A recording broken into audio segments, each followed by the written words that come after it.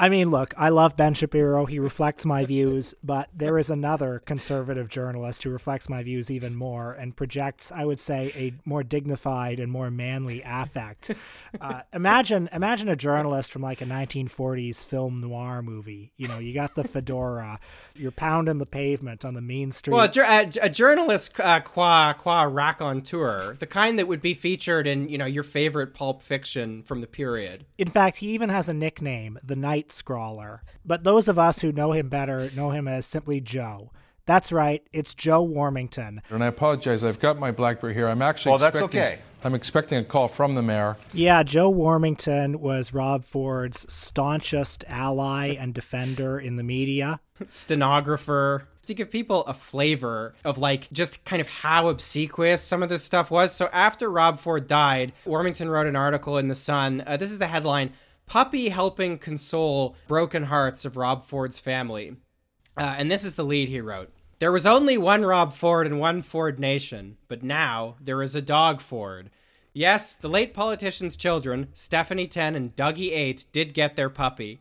You know, I don't have a right or left point of view on every time anyway. Sometimes I do, but sometimes I don't. Speaking of food, you alluded earlier to the big barbecue riot that happened in Toronto.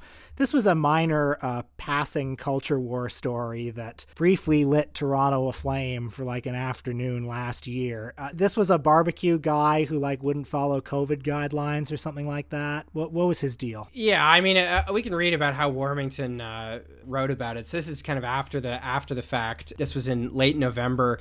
After spending a night in jail, Adamson's BBQ owner Adam Skelly is now out on $50,000 bail. But that is not the biggest news of Barbecue Revolt Day 4. So I just love that. Barbecue Revolt. I mean, there's so much to unpack in the phrase Barbecue Revolt. I feel like we're at risk of exaggerating all the parallels with Trumpism in this episode. But like that sort of suburban identity politics, the sort of like extremely dumb, don't tread on me kind of like animus towards public health regulations and stuff, like is hard to miss here. And also Warmington's like the way he talks about this, like even if you disagree with lockdowns and stuff, the thing that he's doing here where it's like he's implying that this is like the worst thing that is possibly imaginable, like, you know, first they came for the barbecues, you know, and like the framing of these like just entitled suburban dipshits, like, you know, refusing to follow the rules, like him framing this as some kind of like, this is the great sit down strike, you know. Like